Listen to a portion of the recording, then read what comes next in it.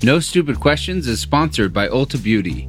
This AAPI Heritage Month, Ulta Beauty is celebrating the joy of belonging to a community composed of intricate connections, belonging to the heritage and birthright that is beauty. Ulta Beauty spotlights the AAPI community, passing the mic to brand founders and creators to tell their stories centered on heritage, joy, and beauty. Shop AAPI-owned and founded brands at Ulta Beauty stores and ulta.com. Take your business further with the smart and flexible American Express Business Gold Card. It's packed with benefits to help unlock more value from your business purchases. That's the powerful backing of American Express. Learn more at americanexpress.com/businessgoldcard. We humans seem to like each other, except when we're hating each other. I'm Angela Duckworth. I'm Stephen Dubner. And you're listening to No Stupid Questions.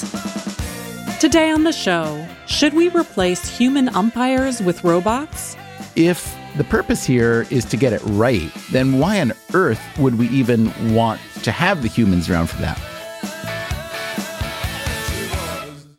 Stephen, I have a question for you that comes from watching my husband. Are you ready for this one?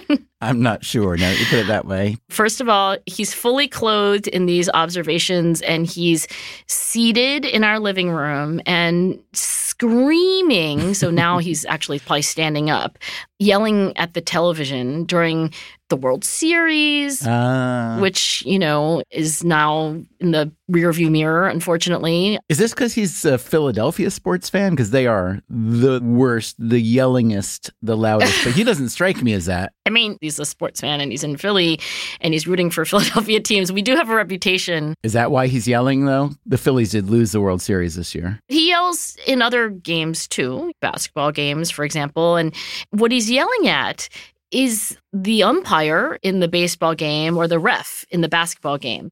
And what he asked me the other day was like, why do we have these fallible human beings in charge of such consequential decisions when we live in the era of artificial intelligence? And I mean, why do we have human umpires at all? I guess that is the question.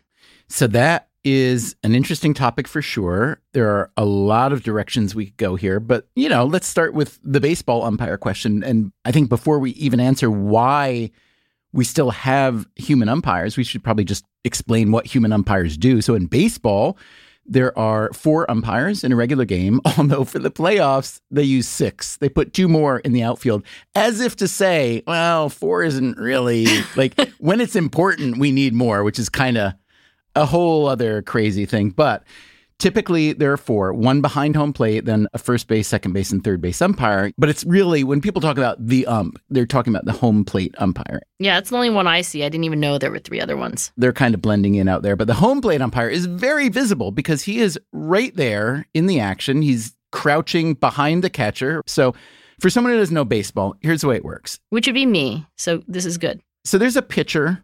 You know what the pitcher does? He's pitching the ball. Stands on a mound. He's 60 feet, 6 inches away, which sounds like a lot, but when they're throwing 95, 100 miles an hour, it's really not a lot. Then there's the batter, and then there's the catcher behind the batter. Then right behind the catcher is the umpire. Then there's this rectangle that is supposed to represent the strike zone. It's an imaginary rectangle, and it extends from, I believe it's supposed to be from the armpits of the batter down to the knees of the batter. That's the vertical. And then the horizontal is supposed to cover the width of home plate, which is this 5-sided slab of plastic that's in the ground. So you can imagine that the umpire is crouching behind the catcher, imagining this rectangle, armpit to knee, left-sided plate, right-sided plate. And if a pitch crosses the plate within that frame, it's supposed to be a strike. And if it crosses the plate outside of that, it's supposed to be a ball. Now, even crossing the plate is tricky because the ball is moving. It's usually dropping. And it can be going to the left or the right. And so to be really precise, as you can imagine, can be really hard. I should also say, if a batter swings at the pitch and misses, then it's a strike. Regardless if it's in the strike zone. Exactly right. And if they foul off a pitch, that counts as a strike and so on. I do know you have 3 strikes before you're out and 4 balls before you get walked. Excellent. So you can imagine that the batter cares a lot about whether a pitch that he doesn't swing at is called a ball or a strike. And the pitcher also cares. The catcher cares, the team cares, the fans care. And you are right. There's a ton of research showing umpires are quite fallible. So we did a piece on Freakonomics Radio a few years ago about what's called the gambler's fallacy. You familiar with that phenomenon? You know, I have heard that defined in different ways. So what is the Stephen Dubner definition? Okay, so let me take my shot at defining it. This is based on really nice research done by Toby Moskowitz, who's an economist now at Yale. He co-authored a paper with Daniel Chen and Kelly Shu. It was called Decision-Making Under the Gambler's Fallacy, Evidence from Asylum Judges, Loan Officers, and Baseball Umpires. So if you think about those 3 categories of people, judges, loan officers, and umpires, they all have the authority to basically say yes or no. And they're like all ultimate authorities. You don't, I think, easily appeal. I guess you could try, but generally their word is their final decision. Yeah. And so the gambler's fallacy has to do with the way that we mistake how probability really works. Many of us, even really smart people, we find patterns that don't exist, or we look for patterns where they shouldn't exist. Let's say you're at the roulette table and you're playing red, and there are 3 spins in a row that come up black. The 4th spin, is it any more likely to come up red than the previous ones? No, it's a totally independent variable. But we like to tell ourselves that, well, there were 3 blacks, so the next one is more likely to be red. Right. And so we are constantly miscalculating probabilities in that way. And the way that the gambler's fallacy would apply in the case of like a baseball umpire or an asylum judge or a loan officer would be that our minds seem to want to toggle a little bit. We don't want to have unnatural patterns. And so what they found in their research is that a judge who had granted asylum to, let's say, 2 asylum seekers in a row would be more likely to reject the next one, even though the evidence might have been in favor. And the same for loan officers and the same for baseball umpires. In other words, if there are 2 strikes called in a row and the 3rd pitch is pretty close and maybe even in the strike zone, there's something in the human mind that makes us a little bit reluctant to create these patterns that don't make sense to us. And so there are 2 problems then with a human umpire. Number 1 is they are susceptible to the gambler's fallacy, but they're also just not that good. And when I say not that good, they're way better than you or I would be. Right. They're experts. But they're much worse than a computer would be. So what the researchers did is they looked at thousands and thousands, maybe hundreds of thousands of pitches over time. They looked at all these pitches where the batter didn't swing. And they found that on the obvious balls and the obvious strikes, the umpires were basically 100% correct. If a pitch is right down the middle and the batter doesn't swing and they call it a strike, they're almost always right on those. But you don't even need an umpire hardly. Exactly. But here we go. This is Toby Moskowitz. He's saying that on pitches that are just outside the strike zone, they're definitely balls, but they're close. On those pitches, he says, umpires only get those right about, what percent would you say, Angie? What would you guess? Oh, gosh. And this is comparing what the umpire says in real time with like careful review afterwards. Is that right? Exactly. And these are pitches that are just outside the strike zone. I don't know. I'm going to give them like 90 to 95%. Because they're experts. That's all they do. That's a very, very, very nice and generous assessment. But the actual number is 64%. Wow, they get a D. I was going to give them an A. So their error rate is 36%. That's shocking. But I will say that in baseball, there are enough people who are as frustrated as Jason that there's been a lot of movement toward automating it. And in fact, there are these kind of robo-umps. Are there really? There are. I haven't seen any of these in real life yet, but I will tell you, they have worked their way up through the minor leagues in baseball. And it's estimated that they may come to Major League Baseball as early as 2024. It's not like an actual robot like Rosie from the Jetsons? That's a good question. From what I know, it could go either way or a variety of ways. In other words, you could actually have what looks like a robot out there making the call, but it would basically be, a series of cameras or radar or whatever it is.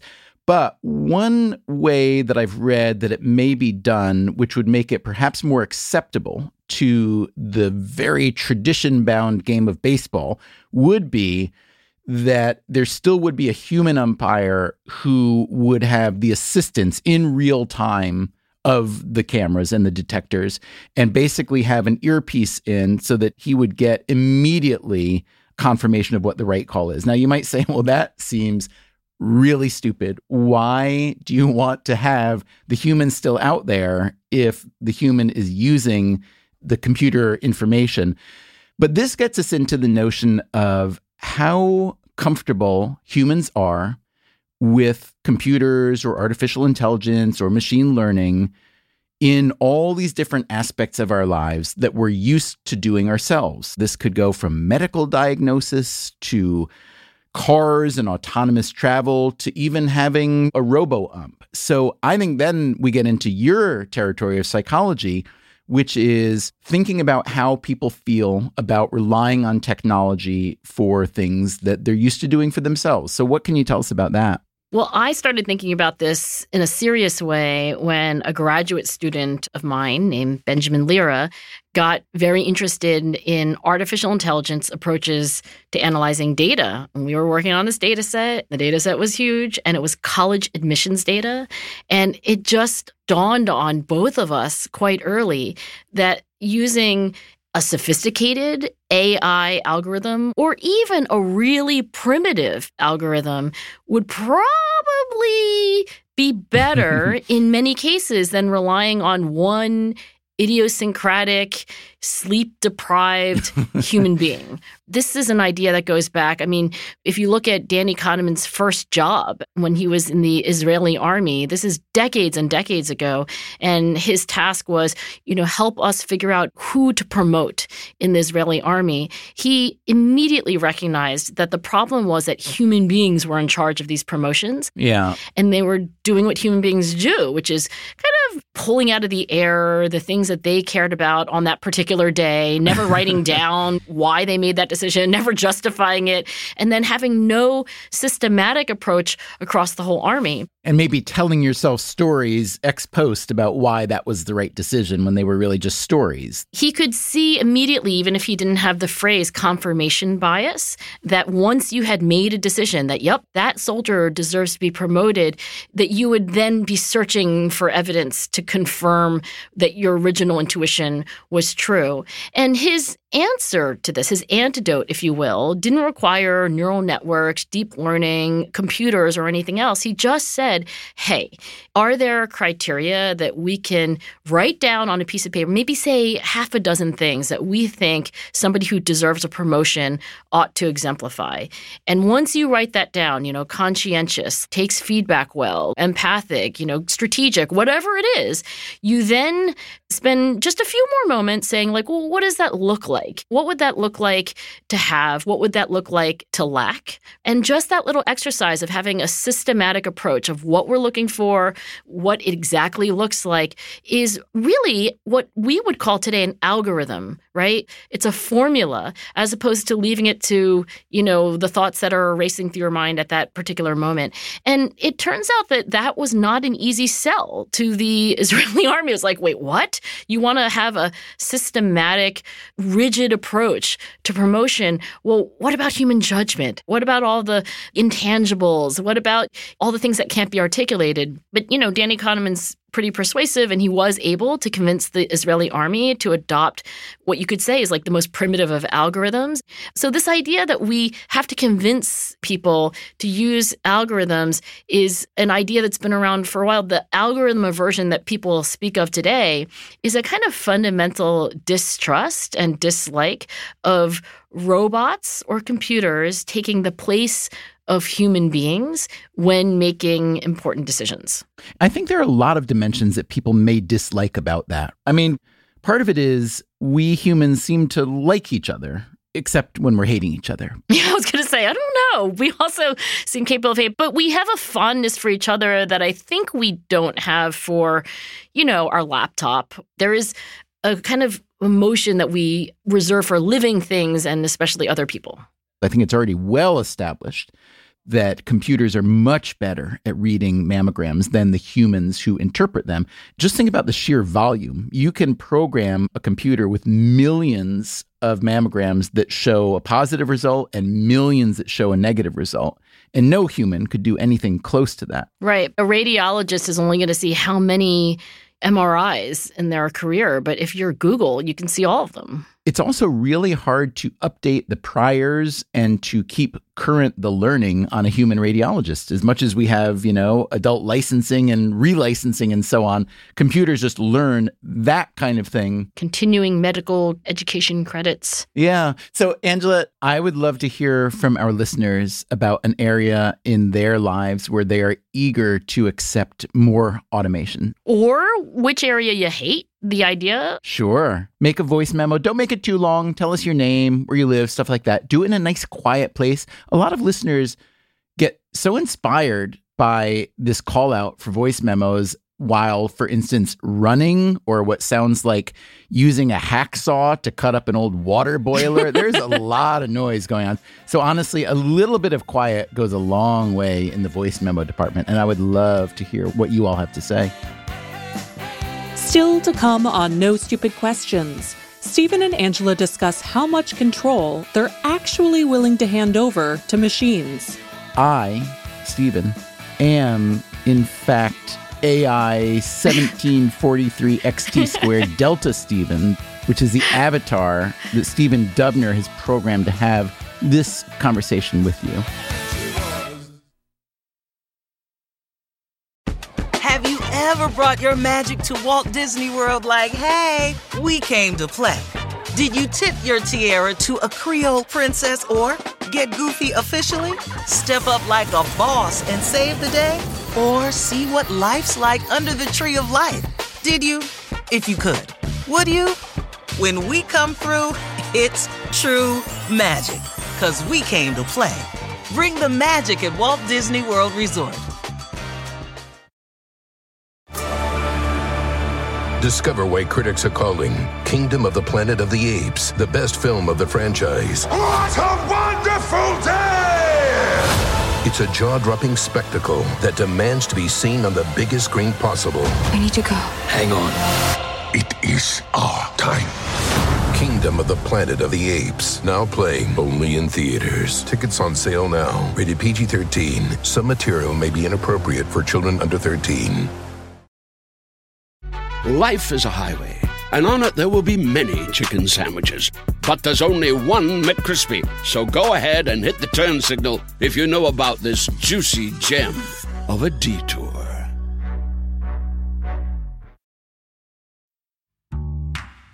Now, back to Stephen and Angela's conversation about whether robots make better umpires than human beings.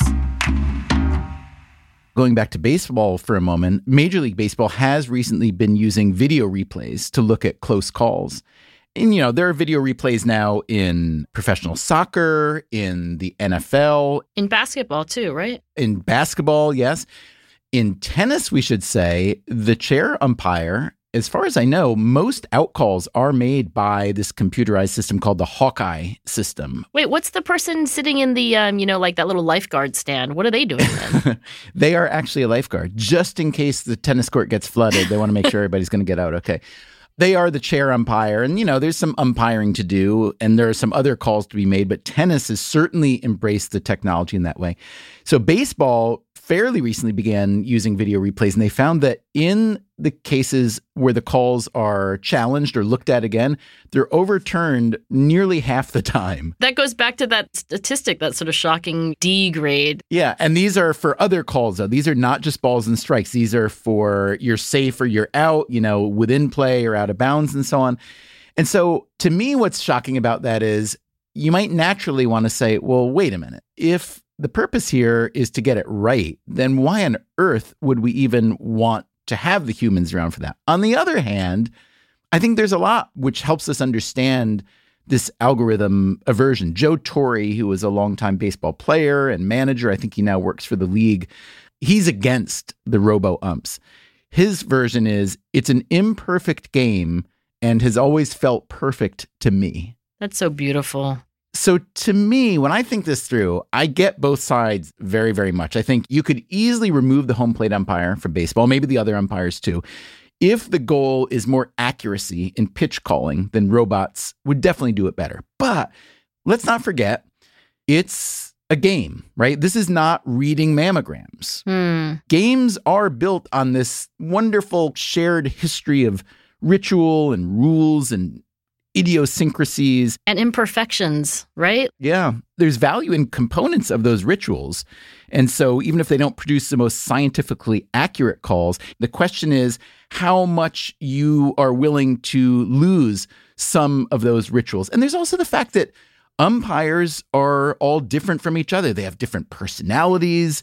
They have different strike zones, which is a matter of huge interest and sometimes controversy in baseball. You mean like some are hard asses and say it's got to be, within this narrow rectangle, and others are more generous? There's that, but then there are other nuances. For instance, superstars, both pitchers and batters, get a lot of advantages from the umpires. Like easier calls because they're starstruck? I wouldn't say starstruck. I would say this is just a cognitive bias. Let me retrace this a little bit. In all sports, the home team has what's called a home field advantage. And you could imagine many, many, many, many reasons that contribute to this, right? You're more familiar with that playing field or course, sleep in your own bed, eat your own food. I think there's research showing that if you play in your own time zone, you're better off. But if you actually measure each of those factors, which, by the way, Toby Moskowitz, the same Yale economist who looked at the ball strike counts, did this to look at home field advantage around the world, different sports, different circumstances. He found that there was one factor that was the major explanatory factor of home field advantage. What do you think it is? Well, I'm going to guess the umpire. Very good guess. Thank you. Context clues. So it turns out that the single biggest factor that can explain home field advantage in just about any sport is the referee. Does that mean the referee is like literally biased because they live in Philadelphia and they want to call the play in favor of the Phillies, for example? Sort of, but not quite. So first of all, it wouldn't be the case that the umpire at a Phillies game actually lives in Philly, because they're professionals who travel around and take their jobs very seriously. There's a lot of analysis. There's a lot of critiquing and feedback and so on. But they also have a human mind, and the human mind apparently is susceptible to the vibe in the place. Oh. So the fans and the feeling of wanting to make the home crowd happy seem to subconsciously influence the referee. And there's really amazingly creative research that was done to conclude that. One was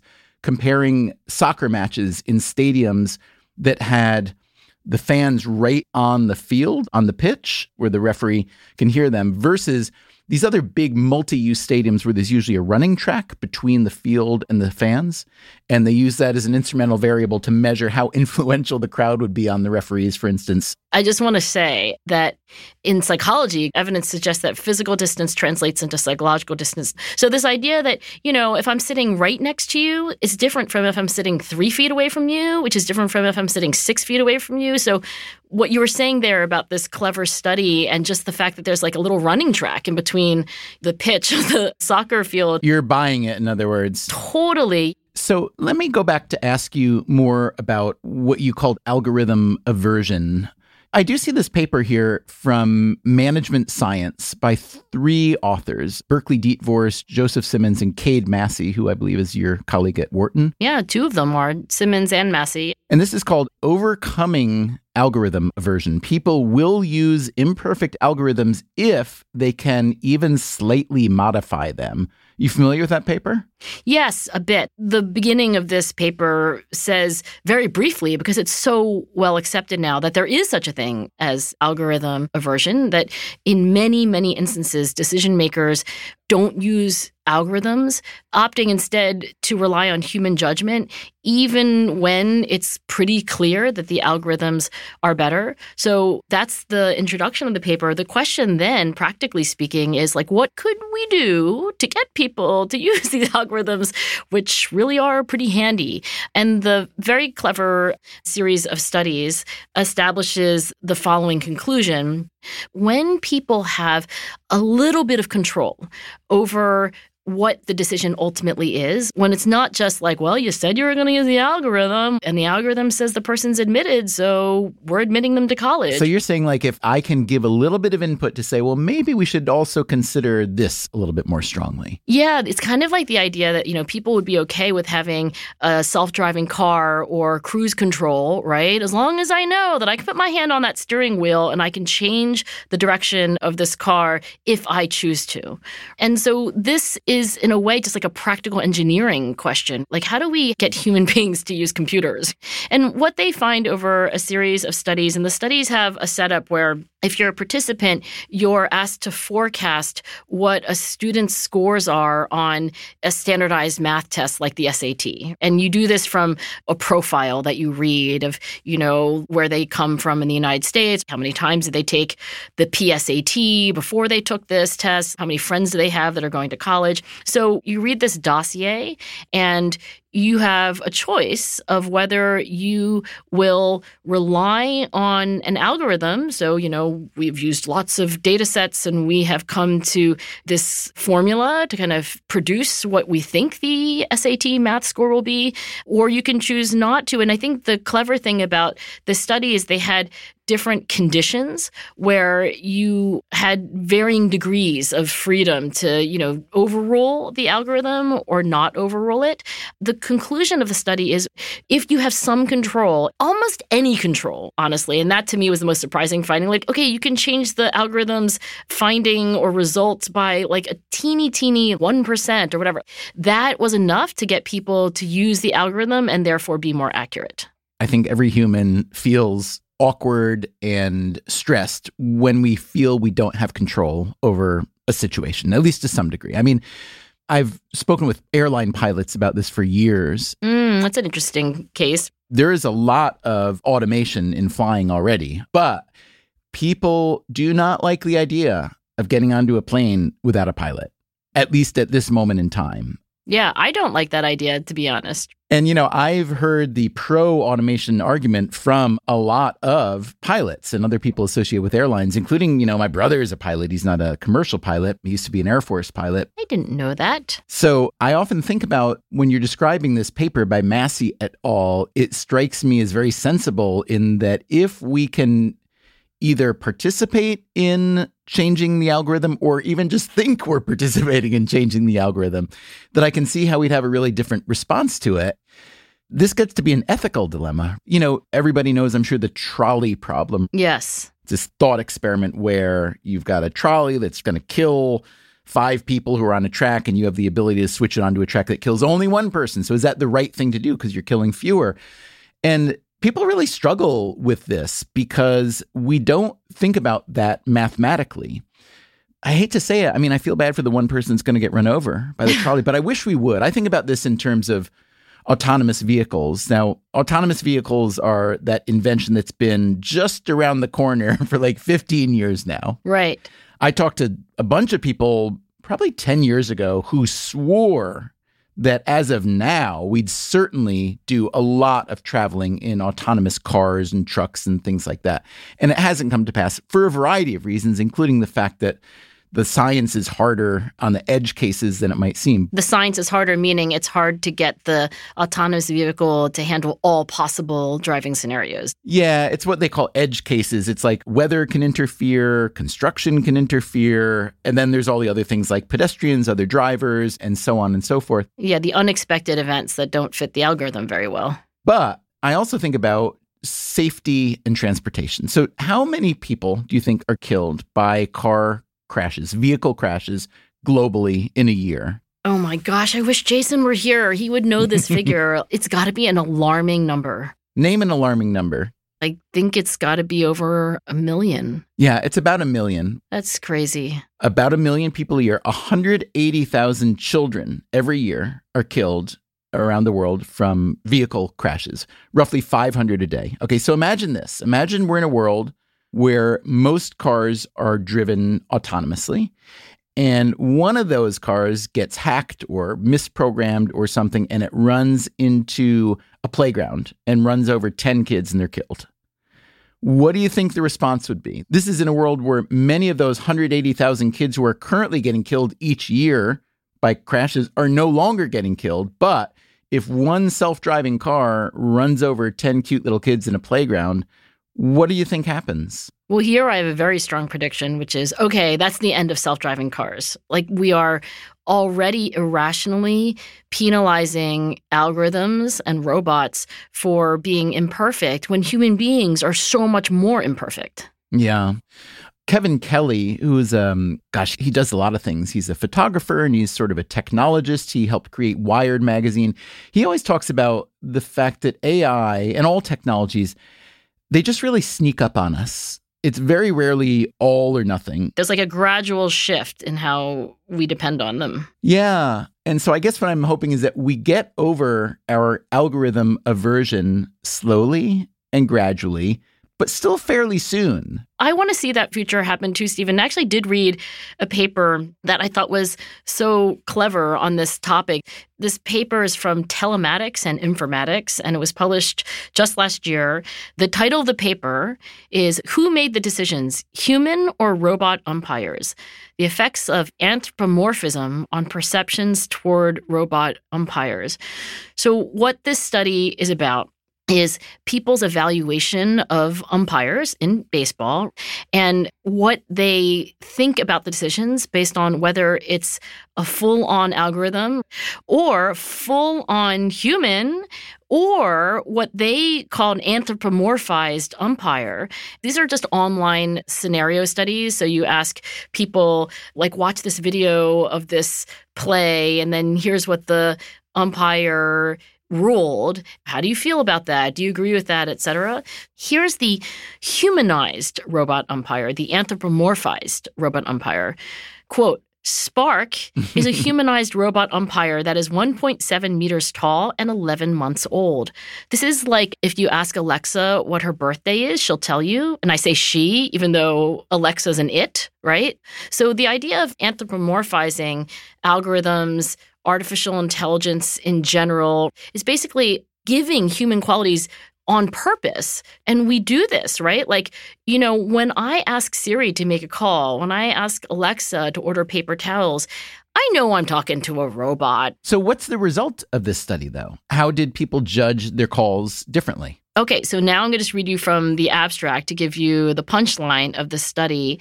The results indicated that people perceived umpire calls as fairer and more credible and demonstrated greater trust in human umpires than in robot umpires.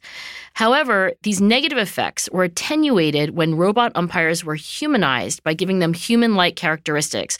The bottom line is that if you can make a computer look or seem like a human, we're more willing to accept their judgments. Like I always say, if you can fake authenticity, then you've got it made.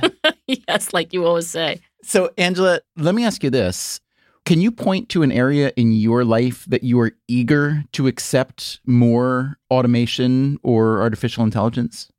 Stephen, I don't know that I can point to an area in my life where I'm not eager to accept artificial intelligence. I have a robot assistant. I have a human assistant, but I have a robot assistant that handles, I would say, 90% of my online scheduling. So if somebody emails me, I copy Jamie Johnson, which is the name that I have given to my robot, and Jamie Johnson will immediately reply, whether it's 3 a.m. or Saturday or whenever, and say, Angela is free at these following 3 times. Like, which of them worked for you? And this robot is so good, Stephen, that most people that I interact with don't realize it's a robot. In fact, we got cookies sent in the mail once for Jamie Johnson, and we all had a laugh because, you know, Jamie Johnson doesn't need cookies. Now, what would you say if I told you, Angela, that I, Stephen, am, in fact, AI 1743 XT squared Delta Steven, which is the avatar that Stephen Dubner has programmed to have this conversation with you. Interesting. What would I say? I would ask you to sit exactly where you are while I come over to your apartment, and we're both going to go on a little trip to a doctor who's going to take care of you, and it's going to be fine. Because when people say that they're robots, it's usually a symptom of psychosis. It's a very common symptom of schizophrenia. Oh, ye of little faith, you were just saying that you have a personal robot assistant, Jamie Johnson, and yet you don't think that someone like Jamie Johnson, maybe with a little bit better software, would be capable of having a conversation of the type that I've just had? I guess that's what I'm saying, Stephen. No Stupid Questions is produced by me, Rebecca Lee Douglas. And now, here's a fact check of today's conversation. In the first half of the show, Stephen says that the strike zone extends from a batter's armpits to their knees. According to the official MLB rules, it's actually from the midpoint between the batter's shoulders and the top of their pants to right below their kneecaps. Later, Stephen mentions that MLB has considered a few different implementations of robot umpires, including the possibility of the machine announcing calls or a human umpire relaying calls fed to them by the machine. Another option under consideration is a replay review system that would allow each team's manager to challenge a limited number of called balls and strikes during each game. As Stephen mentioned, a version of this system is currently in place for fouls, interference, and other calls such as missed bases. Also, Angela and Stephen argue that sophisticated algorithms, or even primitive algorithms, are usually better than human judgment. However, we should note that algorithmic bias is a real concern. An algorithm is only as good as the data used to build it. For example, in 2015, Amazon realized that its AI hiring tool was biased against women applicants because the model had been trained on resumes that mostly came from men. The system ingested and replicated the gender bias that already existed in the tech industry. Finally, Stephen says that in tennis, most out calls are made by the computerized system known as Hawkeye. In 2022, Hawkeye determined all line calls in the US Open and the Australian Open, but during Wimbledon, it only weighed in on the calls that were challenged by players. And the French Open doesn't use automation for line calls at all. It's played on a clay court, so the ball leaves a mark where it lands. That's it for the fact check. Before we wrap today's show, let's hear your thoughts on our recent episode on how to break a habit of jaw clenching or teeth grinding. Here's what you said. Hello, my name is Lynn Chen. I live in Los Angeles, California, and I just had to send a voice memo because I recently cracked 2 dental guards in my sleep because I grind my teeth. And I finally went to go get Botox in my masseter muscles a few weeks ago, and I'm still waiting to see if this actually helps. But in the meantime, I was just so excited to find out that there are 2 more things that I have in common with Angela Duckworth. We're both Asian Americans who have mothers named Teresa. We both love Diet Coke. And now we both grind our teeth and have Botox in our jaws. Very exciting for me. Thanks for the show. Stephen and Angela, I have to tell you, I have a wild story about stopping teeth grinding. What I decided to do was a very unconventional, somewhat self-harm inducing, so I may not recommend this approach. I took a little piece of like a flosser and wrapped it around one of the wires in my removable retainer and then positioned it just on the inside of my gum such that when my mouth was relaxed, it was just resting there next to my gums and not poking me. And when I clenched my teeth together, it poked me in the gum and woke me up. And through that, I stopped grinding my teeth. Just thought you guys might want to know since you asked how to stop teeth grinding. That's how I did it. Worked like a charm. My name is Landry Fagan. I'm a family physician out of Boulder, Colorado. I'm calling to say that my mouth guard has changed my life. I used to have severe bruxism with tension headaches leading to migraine headaches with scintillating scotomas. And my mouth guard that my dentist made for me has completely reversed all the symptoms. I really appreciate the advice and everything that you share. But Angela, you're wrong. You should definitely consider a mouth guard once you're done with Invisalign. That was, respectively, Lynn Chen, Carly Wynn, and Landry Fagan. Thanks so much to them and everyone who sent us their stories. And remember, we'd still love to hear your thoughts on algorithms. In what area of your life are you eager to accept more automation? Or in what area are you particularly skeptical of it? Send a voice memo to nsq@freakonomics.com. Let us know your name and if you'd like to remain anonymous. You might hear your voice on the show.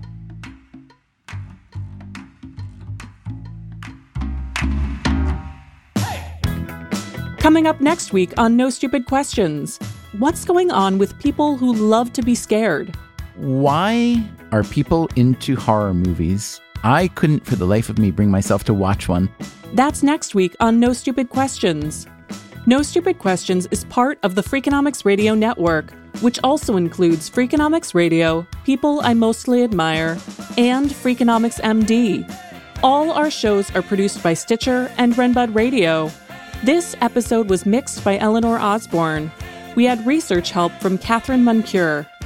Our staff also includes Neil Carruth, Gabriel Roth, Greg Rippin, Julie Canfer, Morgan Levy, Zach Lipinski, Ryan Kelly, Jasmine Klinger, Jeremy Johnston, Daria Kleinert, Emma Terrell, Lyric Bowditch, Alina Coleman, and Elsa Hernandez. Our theme song is And She Was by Talking Heads. Special thanks to David Byrne and Warner Chappell Music. If you'd like to listen to the show ad-free, subscribe to Stitcher Premium. You can follow us on Twitter @NSQ_show and on Facebook @NSQ Show. If you have a question for a future episode, please email it to nsq@freakonomics.com. To learn more or to read episode transcripts, visit freakonomics.com/NSQ. Thanks for listening.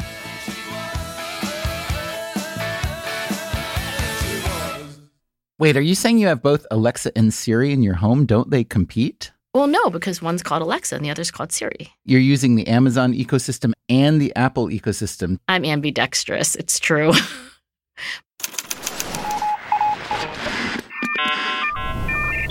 The Freakonomics Radio Network, the hidden side of everything. Stitcher. There are any number of reasons you might consider selling your home. To move closer to family, live within a smaller budget, or just wanting a change of scenery.